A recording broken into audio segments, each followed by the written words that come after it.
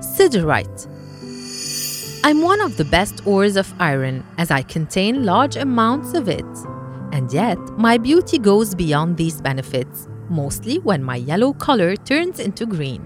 Those who are unfamiliar with minerals might assume that I am gold, but in fact, I'm the siderite. I form mainly in hydrothermal veins and in sandy rocks. Scientifically, I'm an iron carbonate, and I'm a very common mineral. My name derives from the Greek word sideros, which means iron, and this is why I'm very useful because I have over 48% of this mineral in my composition.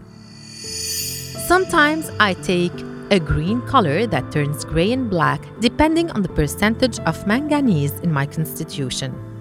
Scientists have synthesized me and use me in agricultural engineering applications, but unlike many minerals, I'm rarely used in jewelry making. I can be found in Canada, the United States, Germany, France, and Brazil.